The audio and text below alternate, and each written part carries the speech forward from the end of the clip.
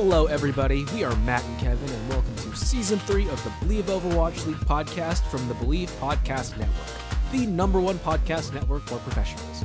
Please like, rate, and subscribe to us on iTunes, Spotify, Google Play, Stitcher, Luminary, and TuneIn. You can also find us on all social media at Believe in OWL and at Believe.com.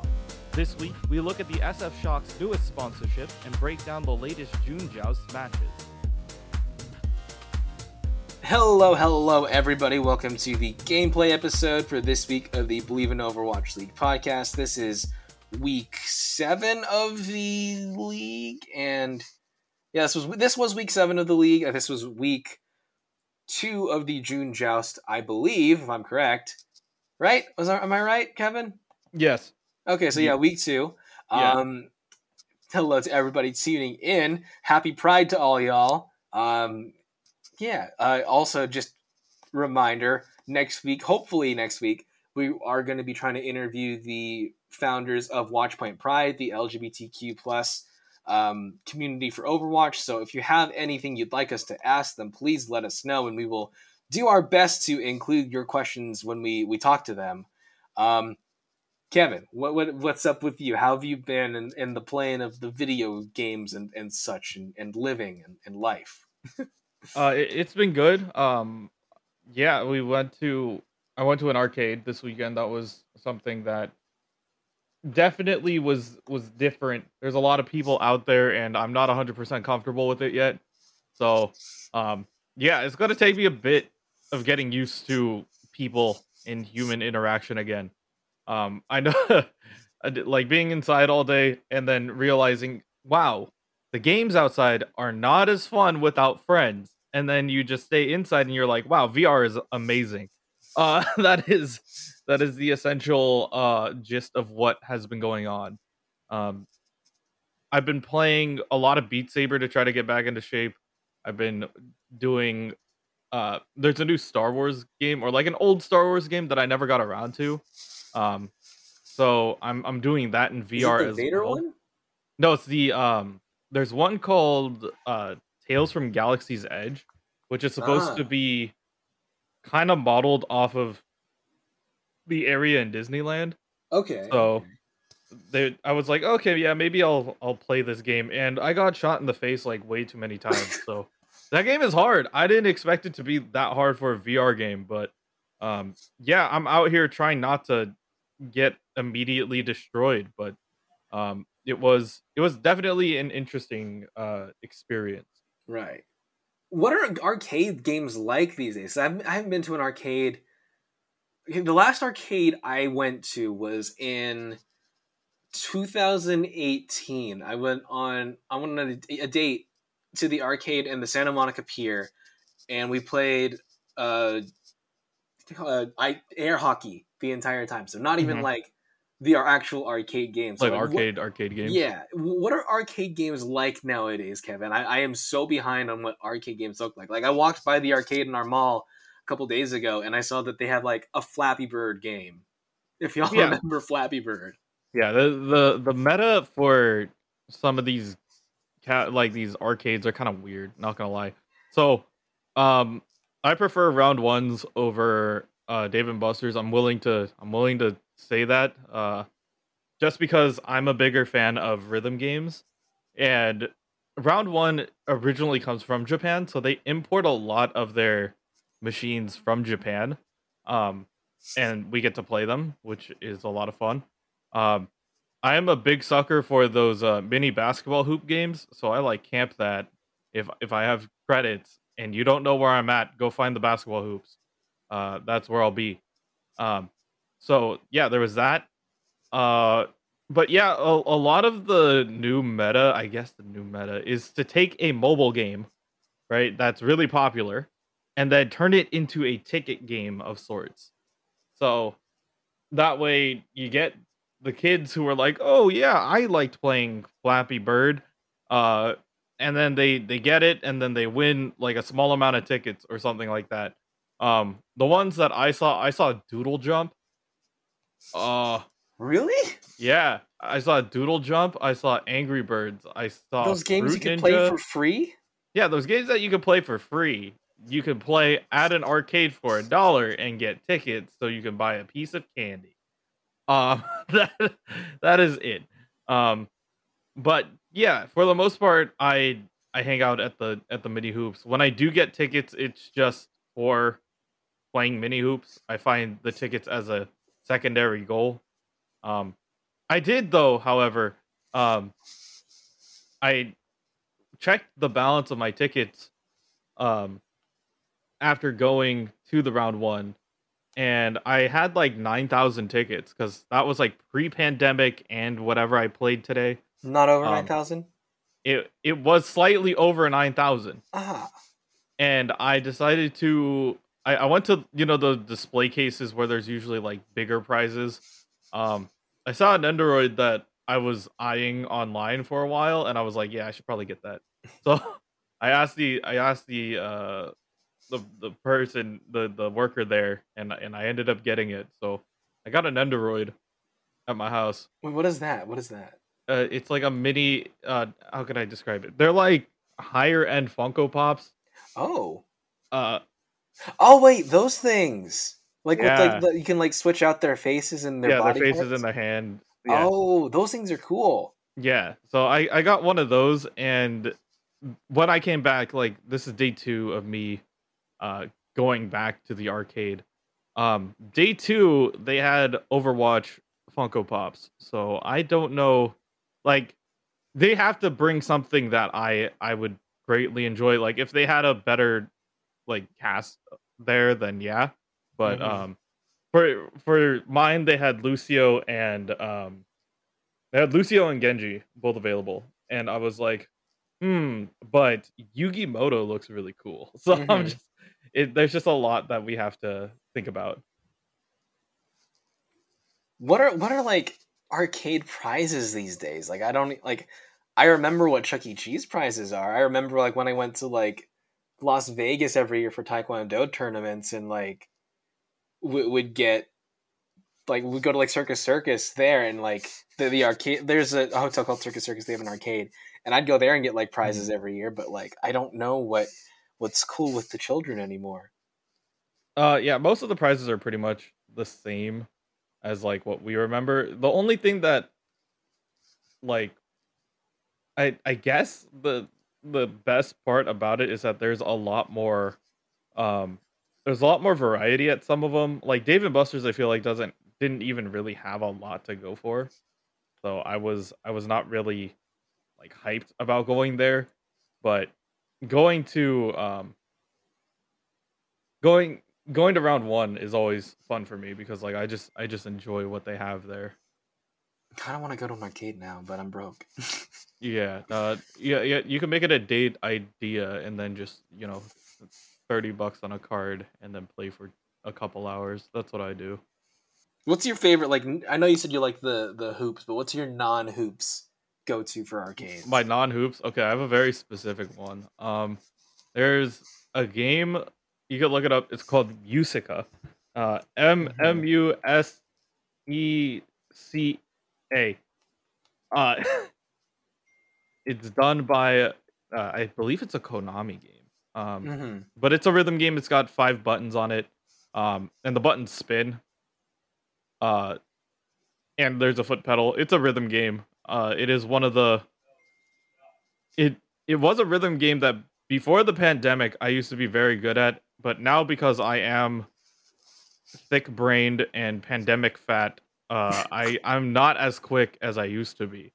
Uh so that's going to take me a bit of getting used to again. But um it is definitely a fun game in my opinion. I like the mechanics of having 5 buttons, a foot pedal, and the button spin. So it's just a lot going on there. How about you, Matt? How was your weekend? How is everything going on your part? It's been okay. I finally have been playing enough Overwatch to actually get the skins. I've just been playing mostly Mystery Heroes, which is like I'm getting better at everybody except Winston. I can never play Winston. That's my issue. Um, have not been. I've been playing a little bit of Smash, and like I just picked up Mario. Mario Kart 8, so I played that last night. But like, Kevin, tips on playing Winston, please. I can't play him. I don't know what I'm doing. I'll try to like do what they do in League, and like you dive in, you like dance around your shield, and then you dive out. But like I can't do it. Uh, there's little nuances that take a bit of time to get used to. One of them is when you jump, you gotta punch before you land. Uh, like you fly at them, you punch them in the face while you're landing, so that the punch damage gets through when you land. The land damage gets through, Mm-hmm. and then also, then it's just a matter of like bubble dancing at that point. It takes a lot of finessing, and I know that honestly, I think it's very difficult on PlayStation or any console games because there's a lot Yeah. of flicking involved with trying to play Winston.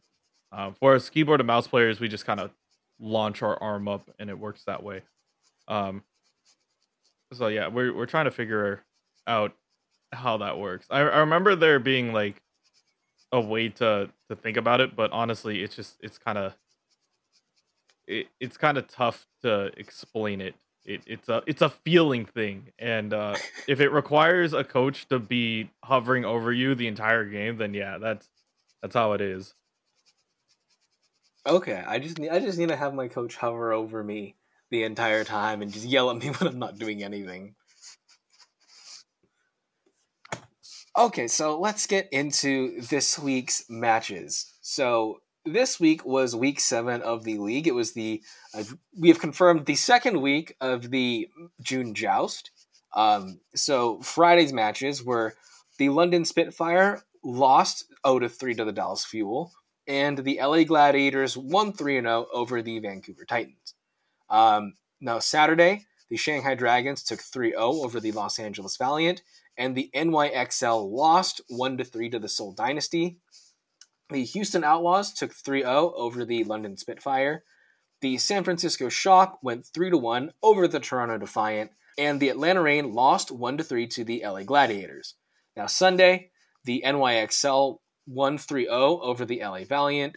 The Seoul Dynasty lost 1-3 to the Shanghai Dragons. The Defiant lost 1-3 to the Houston Outlaws. The Vancouver Titans lost 0-3 to the Atlanta Reign, and the Dallas Fuel lost 1-3 to the San Francisco Shock. I don't know what it is, but it's like a lot of the recent matches don't seem like they're close at all. I mean, at least looking at it numbers wise, they all look like they're thorough stompings. Yeah, it wasn't until like I watched the Shock games, both of them. Like I was watching the Dallas Fuel one, and I was like, "Is this a game over yet?" And I kept watching it over and over again, and I was like, "Dude, this game is getting dragged out." Like, if you look at the Dallas Fuel game, won 5 maps because they tied 2 CP. Um, but there's just like a bunch of just like things that made it more difficult in a way. I just hope that we can get get through some of the games quicker. But honestly, um, most of it was pretty fun. Um, I have to give them props for making these games relatively competitive, and especially in such a small time too. Like we don't have a lot of time to relax between the May Melee and the June Joust. So Yeah, we only had about a week.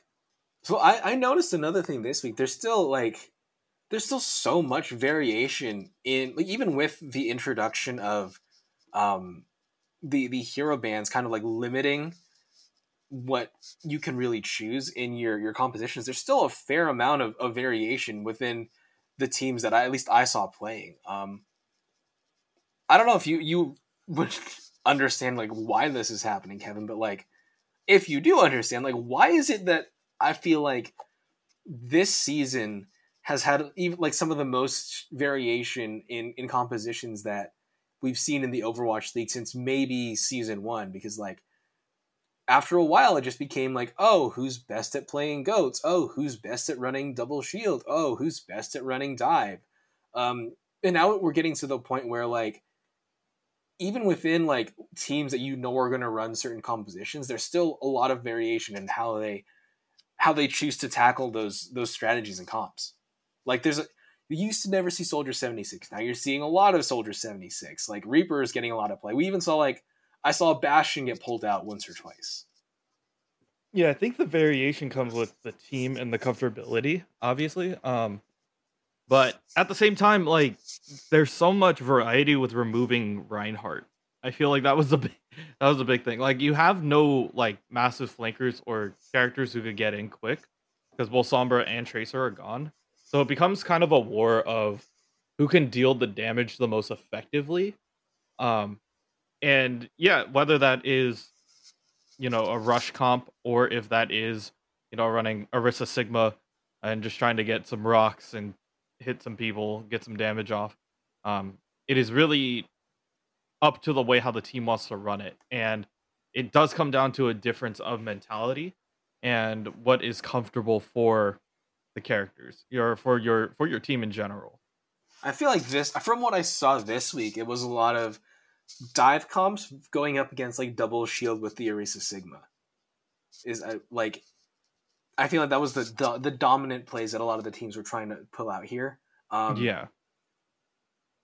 I watched the Dynasty twice, and they were really trying to they were trying so hard to make the Roadhog work, which it didn't. It really didn't. It worked maybe once or twice, but they kept trying to force it. We'll get into that later, but is there a reason why you should be running a dive against I guess a more sturdy composition like Orisa Sigma? Because I feel like I feel like when I was watching it, the dive just never worked because you didn't have the consistent damage and sustainability that those other tanks have. Yeah, so it's kind of a weird like thought process, right?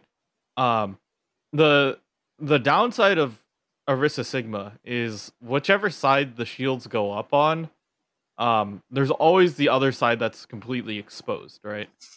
Which is how you use the map. Like you have to dip around certain areas and use your shield when you can get in and so on and so forth. But um, dive works when you have damage coming out from both sides because one side, yeah, the shield is protecting from one point of damage, right? But being able to completely surround them and force them either on the opposite side or force them to play around their shields, it makes it that much harder for the enemy team. So the most important part here is like dive is supposed to make the backline as uncomfortable as possible. And if they do that, they essentially have it in the bag at that point. All right, so the first match that we had that I watched was the Dynasty versus the NYXL.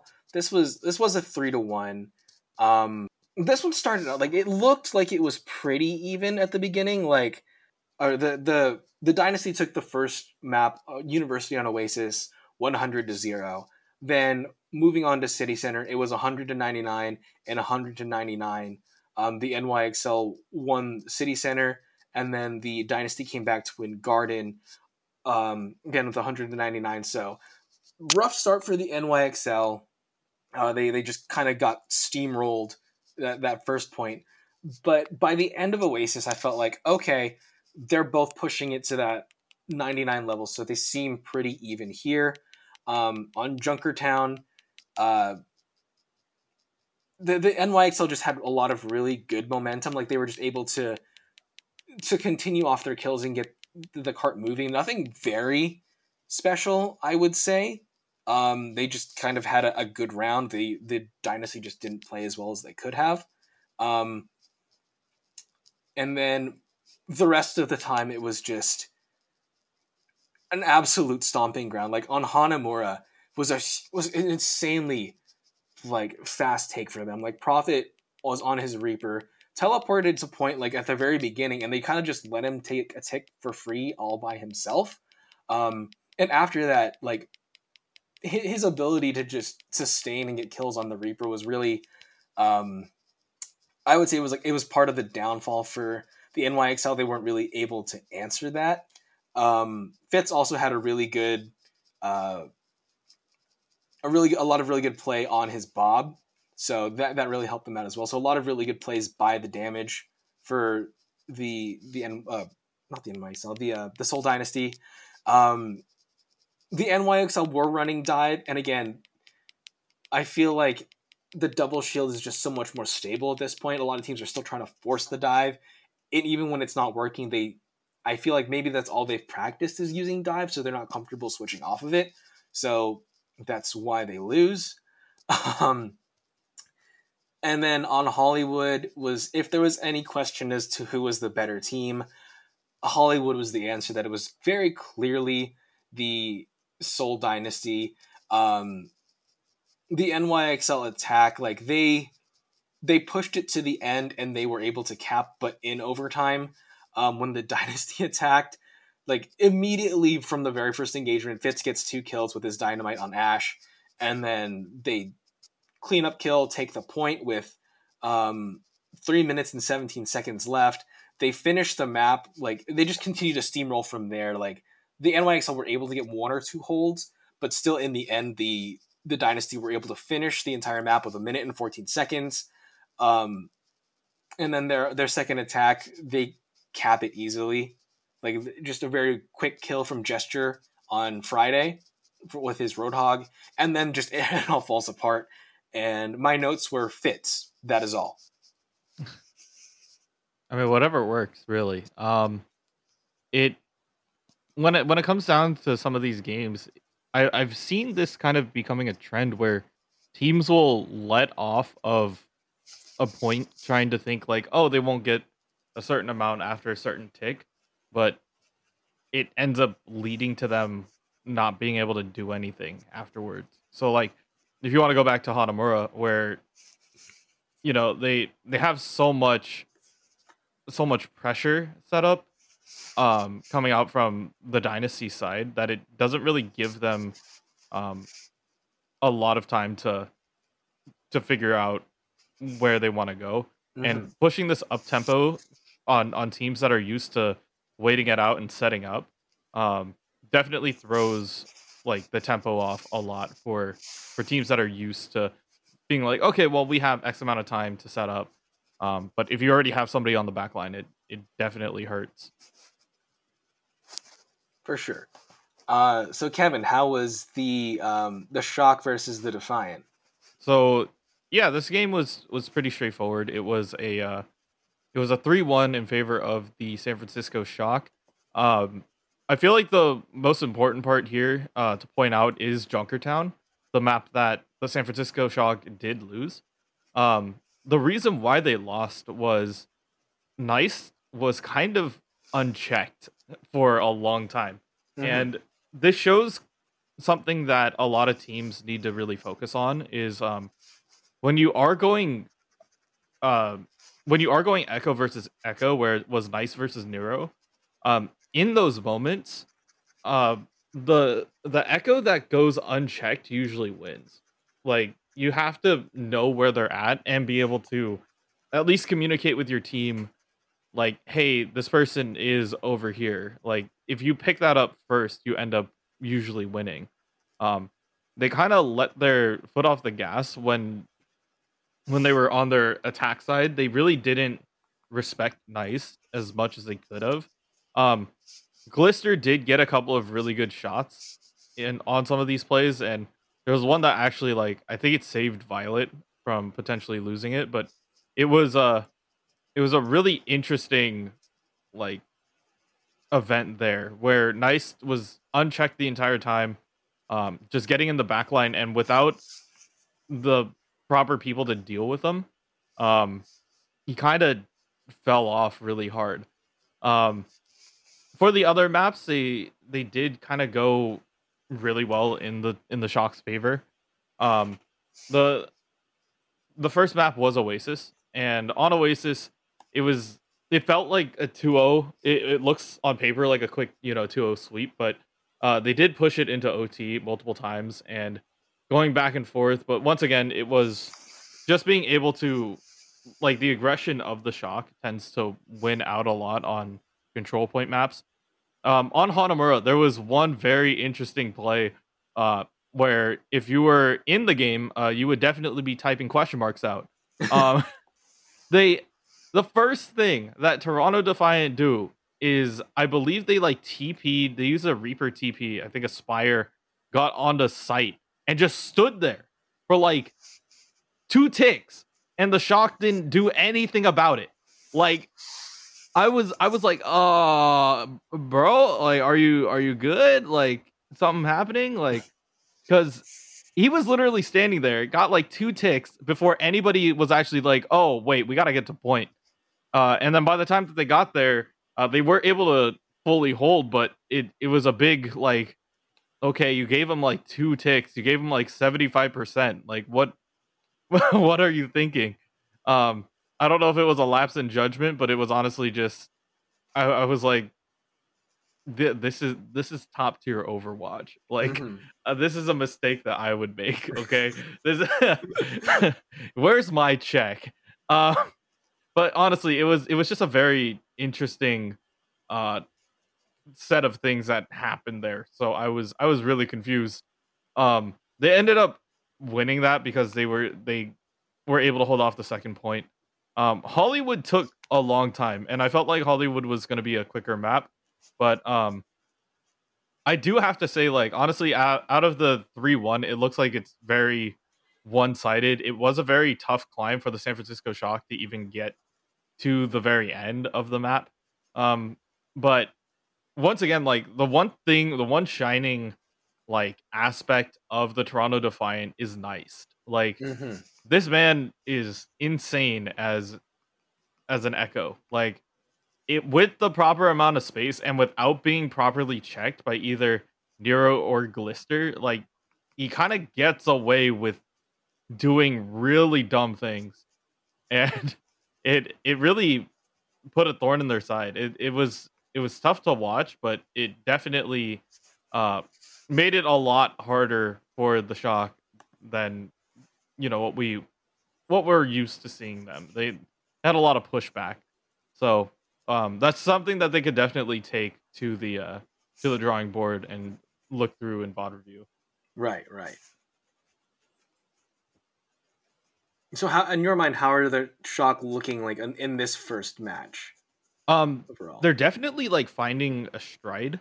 At first I was like, okay, they're running Smurf because they have the option of running, either Orisa or the monkey in that case. And I feel like that flexibility is really important for the Shock, because on bigger maps that require space to be taken, for example, like Junkertown, like, you want teams that can apply pressure in the back line. So that, like, both Smurf and Choi being able to kind of do what the team needs, it throws off the other tank line because they don't know what their plan is just by team preview, but, like, for example, like, if you saw Super, you're like, oh, they're running a Rhine. Like, that's that's like right off the bat, like, a dead giveaway. So or a Genji, you never know. But honestly, the games themselves were pretty close. Even though the score line says, 3-1, but I feel like the Shock really did take their time after getting knocked out of the main melee. They started to kind of workshop some of these compositions and work them out. So I'm glad that they're finding a little bit of a stride here. So, do you think they're playing more cautiously, or are they still kind of the same as they've always been? Oh, they're still the same. They're like still crazy out there. But I feel like they're more in sync. That is something that I remember in the main melee, they were kind of all off doing their own thing. But now they're starting to find a little bit more synergy where they can collapse on somebody, erase them quick, and then start worrying about the rest of the team. So it's something that definitely takes time. It's like, team chemistry is something that you can't, like, just download. Of course not. It takes a while for that. So I'm glad that, the Shock were able to figure that out going into this. Imagine if you could download Team Synergy. Dude, that'd be so much better. Like, no problem.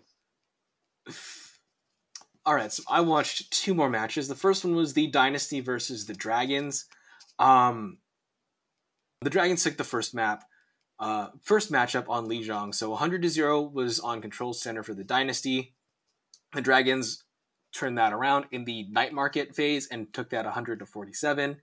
And in the third matchup on Gardens, the Dragons took that as well. What looks good for the Dynasty, though, is Fitz. He played McCree, and he did very, very well with it. Got a lot of very important kills when he needed to, which helped the Dynasty get the progress that they did. But I feel like their compositions, again, this is where the composition aspect comes in. Again, is I feel like the Dynasty throughout this entire match with the Dragons were trying to force something to happen that clearly wasn't going to. I think this is one of the only maps where Gesture really did play the Orisa. He played Orisa on Control Center and Night Market, and from Gardens onward, he was just stuck on the Hog. Meanwhile, the Dragons were playing for a lot more range, and they were playing for a lot more I guess not even consistent damage, but they were playing a lot higher damage heroes. So I feel like the Dynasty were wanting to play for like dive and then getting close. But the Dragons were keeping them at bay because they had the distance heroes to play. So that really hurt them just throughout this entire matchup. If you look at Dorado, I loved watching Dorado because it was just so insane. Void was playing D.Va, and he was the biggest difference maker throughout this entire matchup because not only was he getting a lot of really good kills with his D.Va bombs, but he gets so many like remech kills. I think out of the 10 final blows he had, that's not even including just the normal kills he got, like helped contribute, but like out of his 10 final blows, 5 of them were for remechs. Like there's one play on I can't remember whether it was their attack or their defense. But Void he gets a 3 kill just on a remech alone. So I think whoever goes up against Void in the future has really got to pay attention to that and make sure that you kill him as fast as possible, because now that the remech kills are a thing, like as the casters were saying, it's like D.Va now has 2 different damage dealing ults. She's got the D.Va bomb and she's got the D.Va remech. So if you leave the baby D.Vas alone now, it's not just a stall thing. Like if you're able to stall it out and kill her right before she gets the mech, fine, that'll ruin your opponent's like timing and synergy. But if for some reason you leave her alone just long enough to get that remech kill, you're potentially ruining yourselves for when the rest of the team comes back to rejoin the fight. So watch out for Void in the future. I do have to agree with that. I was playing D.Va this whole weekend, and yeah, people tend to forget that if you pop the mech, it's not over. It's not over anymore. And I remember, like, I was actually on Dorado as an actual example, pushing on map 2, or like they were pushing towards the second point, right? Phase we were 2. on defense. And yeah, when they were heading towards phase 2, I dropped from the upper balcony, remeched, and I killed 3. It's one of those things where like they're like, That's oh, it's a baby nasty. D.Va, we don't have to worry about it, until the mech comes down and they're like, oh, I'm still within range. You just don't know it. It's literally like a meteor dropping out of nowhere. And yeah, it's one of those things that now you have to pay attention to. It's like, yeah, we popped the mech, but now we have to kill the D.Va. We have to guarantee the kill on the D.Va. Because now smart like baby D.Vas will just like hide in a corner and try to remech to get a kill, like an insta gib. Mm-hmm. So it's definitely something that you gotta look out for. How satisfying is it to get the remech kills? Like not even 1 remech kill, but 3 remech kills. How does that feel? It is so rewarding. It's like it's the same as getting a jump pack kill as Winston. You just feel like you got outplayed. Like before I even started my play, you got outplayed.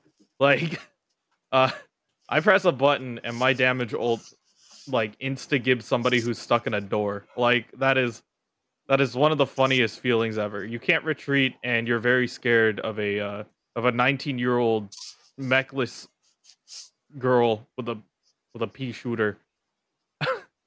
and then you just drop it on them and they die. I just have to share this right now. I'm in my room. My door was closed. I was looking one direction. I turned around. My sister was right behind me, and I freaked out because like I didn't hear her come in because my headphones are in, and she's just like in my face, but she was grabbing my Switch. He's like, I'm taking this away. Like, this is mine that now. was I was not prepared. Like I legitimately like I don't like that. I do not like that. Anyway, but yeah, so I do you think they're gonna like dial this down? Do you think it's too powerful? Because I think it's just powerful enough. I don't think they should touch it because I think like in real life, like I mean not that Overwatch is real life, but in real life, if a mech is coming down on top of you, you're not going to survive. Like even if you're like all beefy and tanky, like you shouldn't survive a mech being called on your head.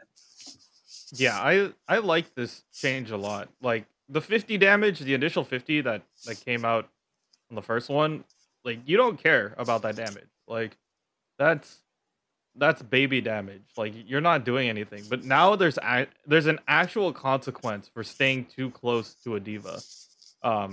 And it forces teams to prioritize that kill a little bit more, and I like it. Um, and as a diva player, I do also like the Gib potential. Like there's like something that is just very funny about everybody focusing in on a grav target. Like everybody gets grabbed and they're running around. They're like, oh, the the Zarya is gonna do something, or like the Pharah is flying above us, and then you run into the pile and you press Q, and you just drop a mech on them, and they're like, okay, didn't expect the baby diva in the grab. Um, but yeah, sometimes it works like that. The funny thing is it's not counted as an ultimate kill. Is the thing. I think that Yeah, definitely should be counted as an ultimate kill. Um, but that's a thing for the dev team to tweak if they want to. Uh, anyway, so moving on to the third map on Anubis. This was the map that the Dynasty were able to win. And I think the one moment that pinpointed it was um, they were playing the Dynasty were attacking first point. Um, and I can't remember who died, but Lee Jae-gon went to try to get the res and killed himself doing it, didn't even get the res off.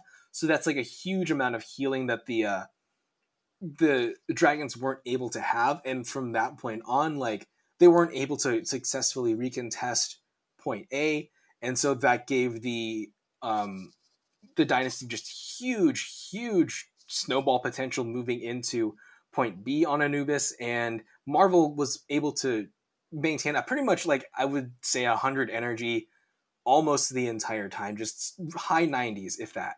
Um, and I just I where normally I was questioning the composition for the dynasty, here I was kind of iffy about the composition for the dragons. Like they were playing Brig. um I don't think Brig was the best choice here, where you're trying to fit your way through a choke, and they're playing like ranged heroes like Echo and Ash. um the Brig doesn't seem like the best choice there. But anyway, moving on to the fourth map, Eichenwald, um, where whereas the dragons goofed up on Anubis, they wanted to make sure that no one was questioning them at all. So the dragons attacked, two very early kills, just mob onto the point and cap the point with 3 minutes and 18 seconds left, and then from there on, it's just steamroll. The dynasty really didn't have an answer, and when on their attack, similarly, they just kind of were limp. Um, I feel like the biggest issue here was the composition for the dynasty was just so centered around Jester's Roadhog. Whereas, like, yes, on the first match that they played this week against the NYXL, the Roadhog worked occasionally. Like, they tried to force it the entire time this time. I really didn't see any reason for them to be running it, because, like, you're running up against a Sigma and an Orisa a lot of the time, And like if they're putting up shields, you're not going to get through the shields. You're very slow. You're an ult battery.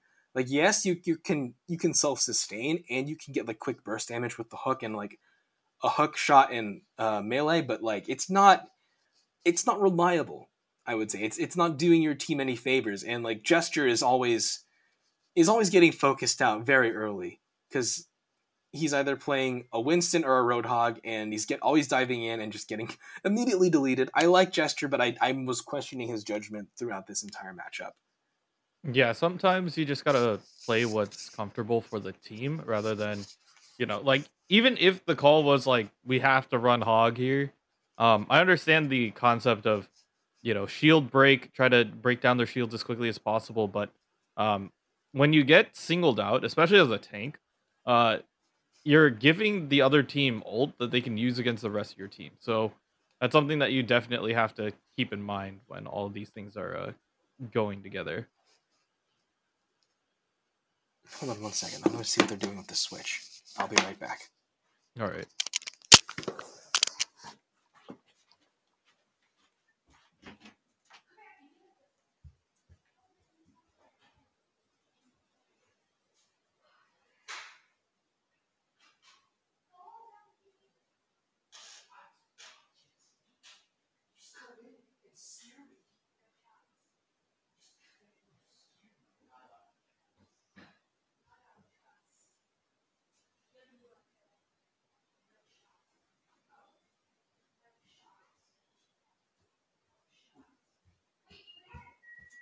What do you mean, what happened?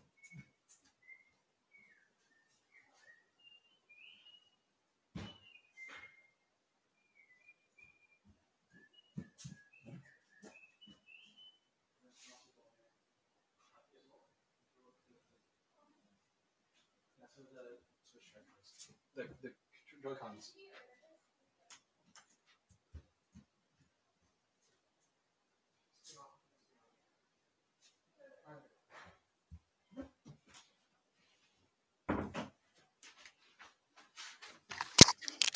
Okay, so my siblings did not know that you needed to plug in the switch to use the TV aspect of it. Oh yeah. They're like scrambling, figure out how do we do this. They're like, you didn't plug it in. I'm like, oh. Anyway, so the next match that I watched was the Defiant versus the Outlaws, and I will agree with you that Nice is a very good. He's a very good DPS. Did Aspire play in the map that you watched? The matches that you watched? Aspire was also there. Yeah. Okay, how did he perform there? Like, him going 1v1 against Glister, or Striker, it wasn't a good matchup for Aspire. Like, there wasn't a lot of like shining moments that Aspire was able to get. But I think that was just because of the way how the Shock play. They're very they don't give you a lot of space to work with. So Aspire really did not have a lot of room to work with throughout the entirety of the match. Regardless of which DPS was supposed to be 1v1ing him. Okay. I feel like Aspire did well. Not well, but he held his own, I would say, against the Outlaws. He had I would say he was starting to develop a little bit of a rivalry throughout this against Happy. They were sniping each other throughout, like a lot of the time they would go kill for kill. Like Aspire would take out Happy, then Happy would come back and take out Aspire. Stuff like that. So the first map that was up was Lijiang, and this was not working for the Outlaws. They were running again. It was the dive against Orisa double shield. It just wasn't working. Like Dreamer just kept getting isolated and taken out first, and without his shield and his ability to engage and disengage and just put in the damage that he was supposed to be putting out, the Outlaws really didn't have a chance. They did go up to 3 maps here on Lijiang, but I would say that this was firmly in control of the Defiant. Moving on to Rialto, they switch Django in for Dreamer, and they put in Jake for Juby. They started running the Orisa here, and At this point, this is when the Outlaws actually start to get some wins. I would say, this was a really good match for Neist and for Aspire. They did a lot of really good damage. They got a lot of essential kills, but again, I feel like the Outlaws, once they understood that they weren't able to do dive against the Defiant, then I feel like they sturdied up. They got the kills that they needed to. There was a really good point where the Defiant looked like they were going to cap point one. They got 2 ticks already. The Outlaws came in to contest right at the point. And they're just trading ults, a lot of kills on both sides. Jake comes in and reses Jangu, and at that point the Defiant are like, oh, we have to back away, and they just weren't able to touch the point again. The Outlaws just easily pushed them all the way. They just pushed their way and just brute forced it all the way to the end. And compared to what the Outlaws did that first match, I feel like the Defiant were not prepared. I feel like they got a little bit confident.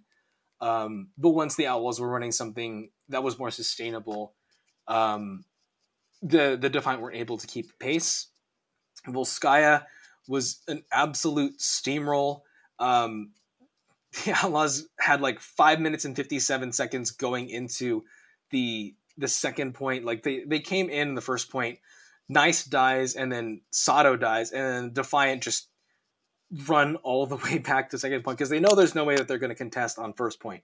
And then as soon as the first point is captured, Outlaws roll into the second point, jump ults, and they cap with 5 minutes and 2 seconds left, which is a huge, ridiculous time bank. That mindset of 5 minutes, 2 seconds is going to ruin your mental. And then when the Defiant are attacking, like, it's not good. It's a lot of mistakes. Neist falls in the water, like he bumps into a wall and just dies. The Defiant are just getting picked apart by Dante. They almost capped the point on the first point, but then Jangu comes in with his wrecking ball and tags in, and then the rest of the Outlaws come in and just wipe them out. There was no hope here. Like, after that first take, this was a lost map. It felt like I wrote here, the Outlaws are just playing with their food. And then for Numbani, this was just another really bad stomp. They're running a dive here again when the Outlaws are attacking. But even though they sub Dreamer in again, even though Dreamer dies initially, the Outlaws still get 3 kills in their first attack, and after that, again, it's another steamroll. And so I feel like that's the tale of this, is just steamroll after steamroll after steamroll. And I think after that first loss on Rialto, I feel like the Defiant were shaken and just they had nothing that they could do. And I think the difference between the Outlaws, what I saw from the Outlaws and what I saw from the Dynasty, is the Outlaws recognized that the dive wasn't working and they switched it up. Is they were not beholden to this one strategy. Yeah, sometimes you just need to flip the script sometimes. Like, if something is not working out, sometimes you have to make an executive call, even if it's against, coach's decision. But yeah, that tends to be the way how it goes. So I think after this, I think did the Outlaws have another match? I think they just have to make it through next week to try, like, to win their knockout match to get to the June joust. So I really hope that they make it this time. They're doing so well. To not make it into the June joust would really be a shame. But if another team is lucky enough to beat them, then congratulations. Kevin, what about the last shock match? Yeah, we had one more shock match, which was the Dallas Fuel versus the San Francisco Shock, and this game felt like it took hours. I'm not even over kidding. 2 hours. It was a long game. And I guess I'll just talk about this on a bigger and like wider scale. The thing to mention or the thing to look out for here is momentum. Mm-hmm. The momentum definitely played a lot going into not only like just into this match in particular. So the first thing that was on the Shock's mind is, the Dallas Fuel were the ones who won the May Melee. They are the ones who are on top.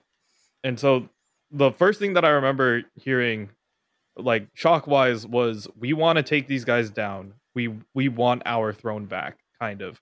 And that's kind of what this match felt like. It didn't feel like, oh, it's just another, one off game. This is like, we were the champions last year.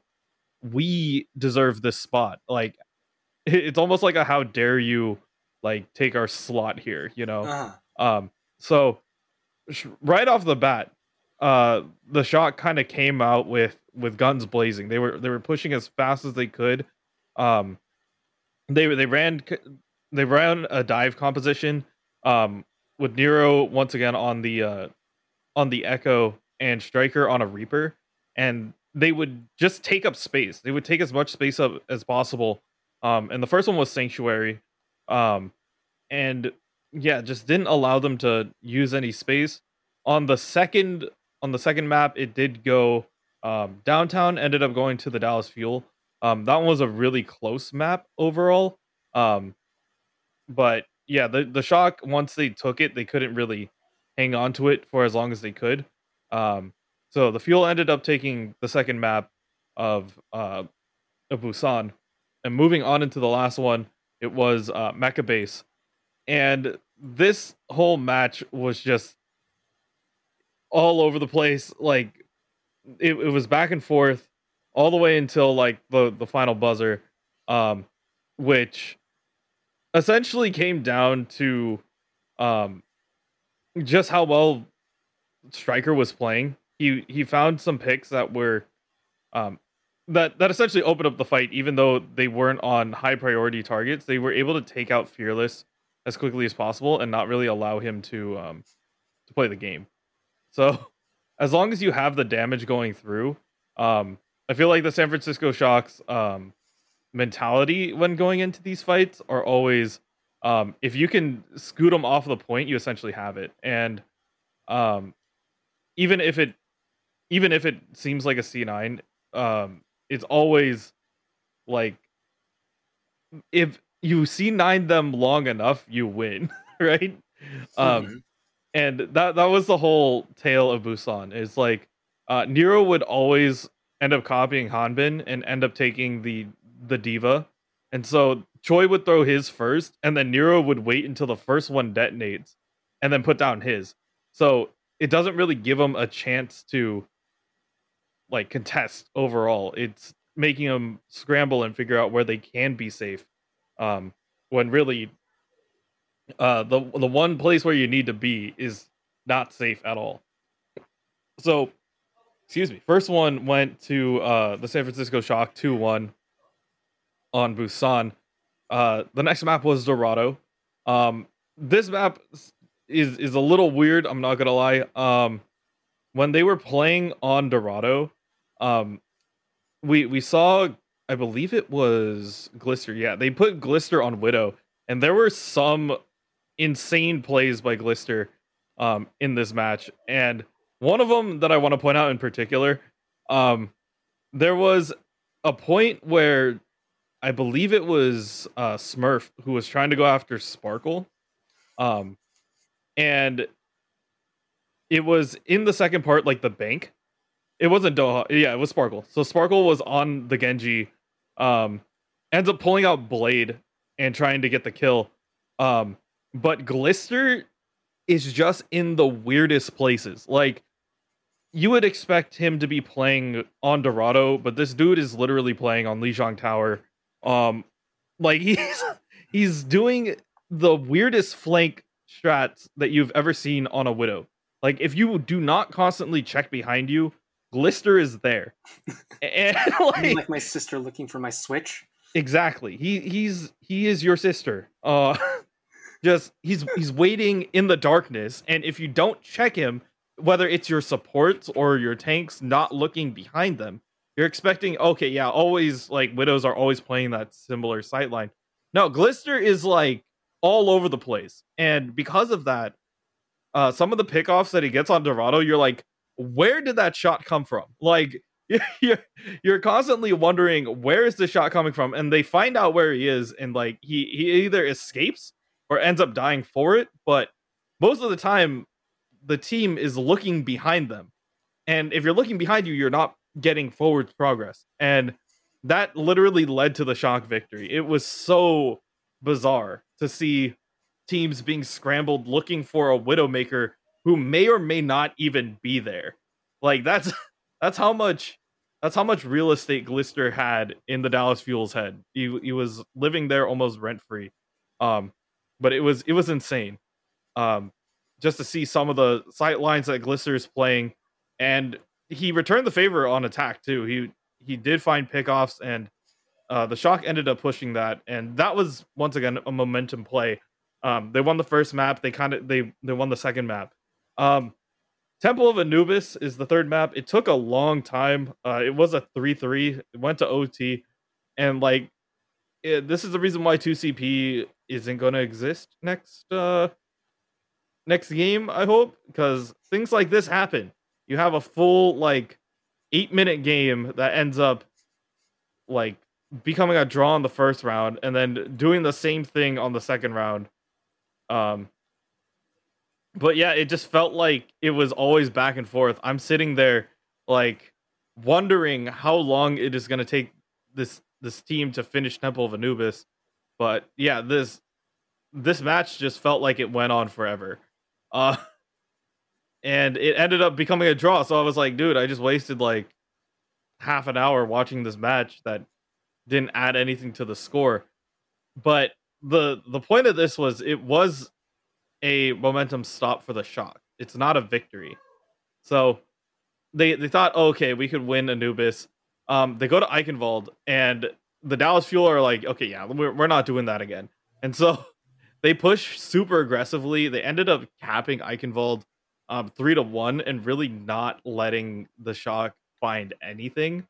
Um, and that was just straight damage coming out from both Doha and Sparkle. Just no space for the shock at all. And then when they got to Ilios, this is probably the most like close battle I've seen in a while. Both these teams are literally duking it out. We have both Doha versus Nero all the time.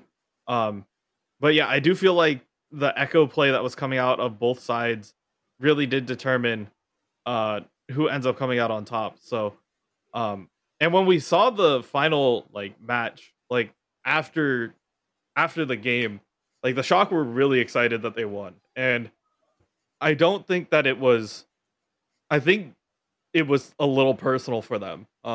Just because it's like we have a better record, we should have been there. And if they were in Hawaii, they probably felt like they could have taken it.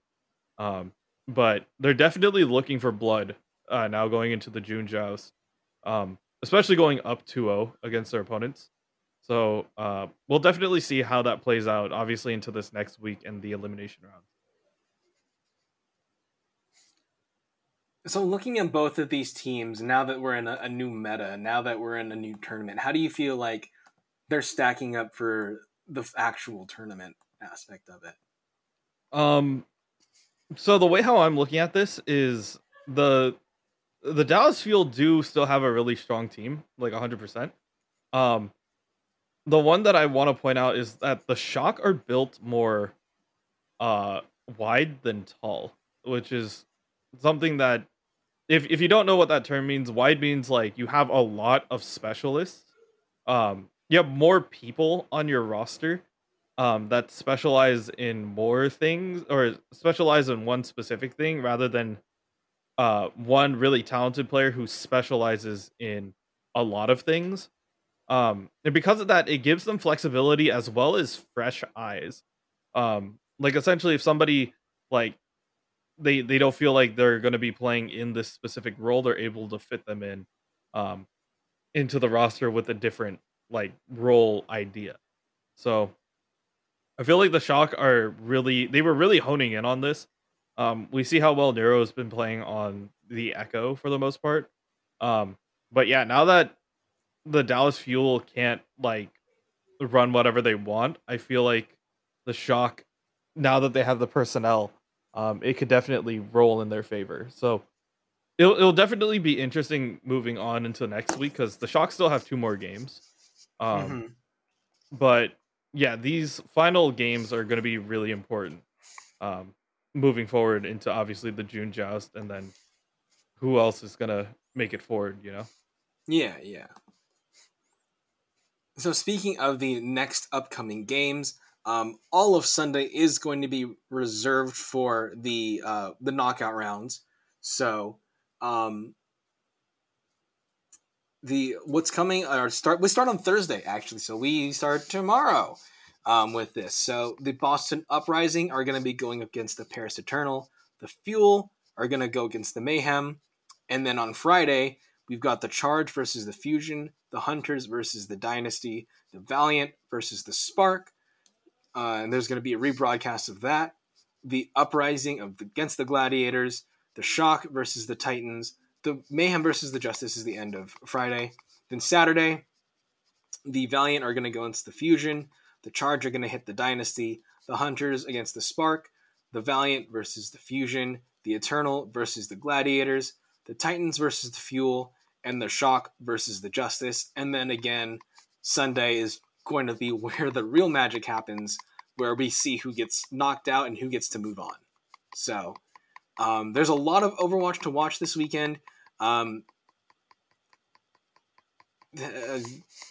Hopefully your team makes it through. I mean, I'm probably just gonna end up waiting for the knockouts like we did last tournament. Yep. Yeah. It just makes it a lot easier. Like the records don't matter going into the June Joust. It's a matter of who survives the knockout rounds. Your record kind of, I guess, it matters because it's who you're paired up against. Yeah. But I mean, literally, like if the team is having a bad day or your team is having a good day, the record goes out the window. Exactly. Anything else we want to end on, Kevin? Watch your team, have fun, and yeah, get that Hammond skin if you want it. Get the Hammond skin, play the game. Send us questions for the Watchpoint Pride people. I think we're talking with Oak and we're talking with Mika. So the 2 main people that they talk to during that May Melee spot. Yeah, happy Pride to everybody, and we will catch you next week. Adios.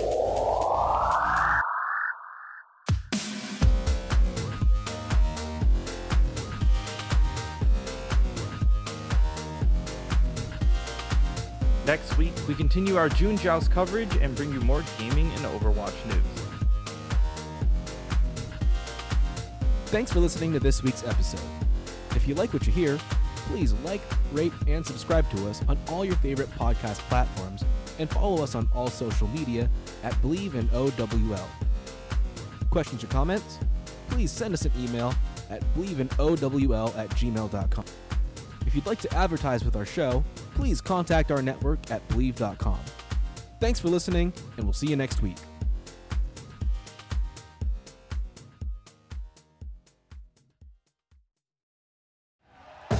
Thank you for listening to Believe. You can show support to your host by subscribing to the show and giving us a 5-star rating on your preferred platform. Check us out at Believe.com and search for BLEAV on YouTube.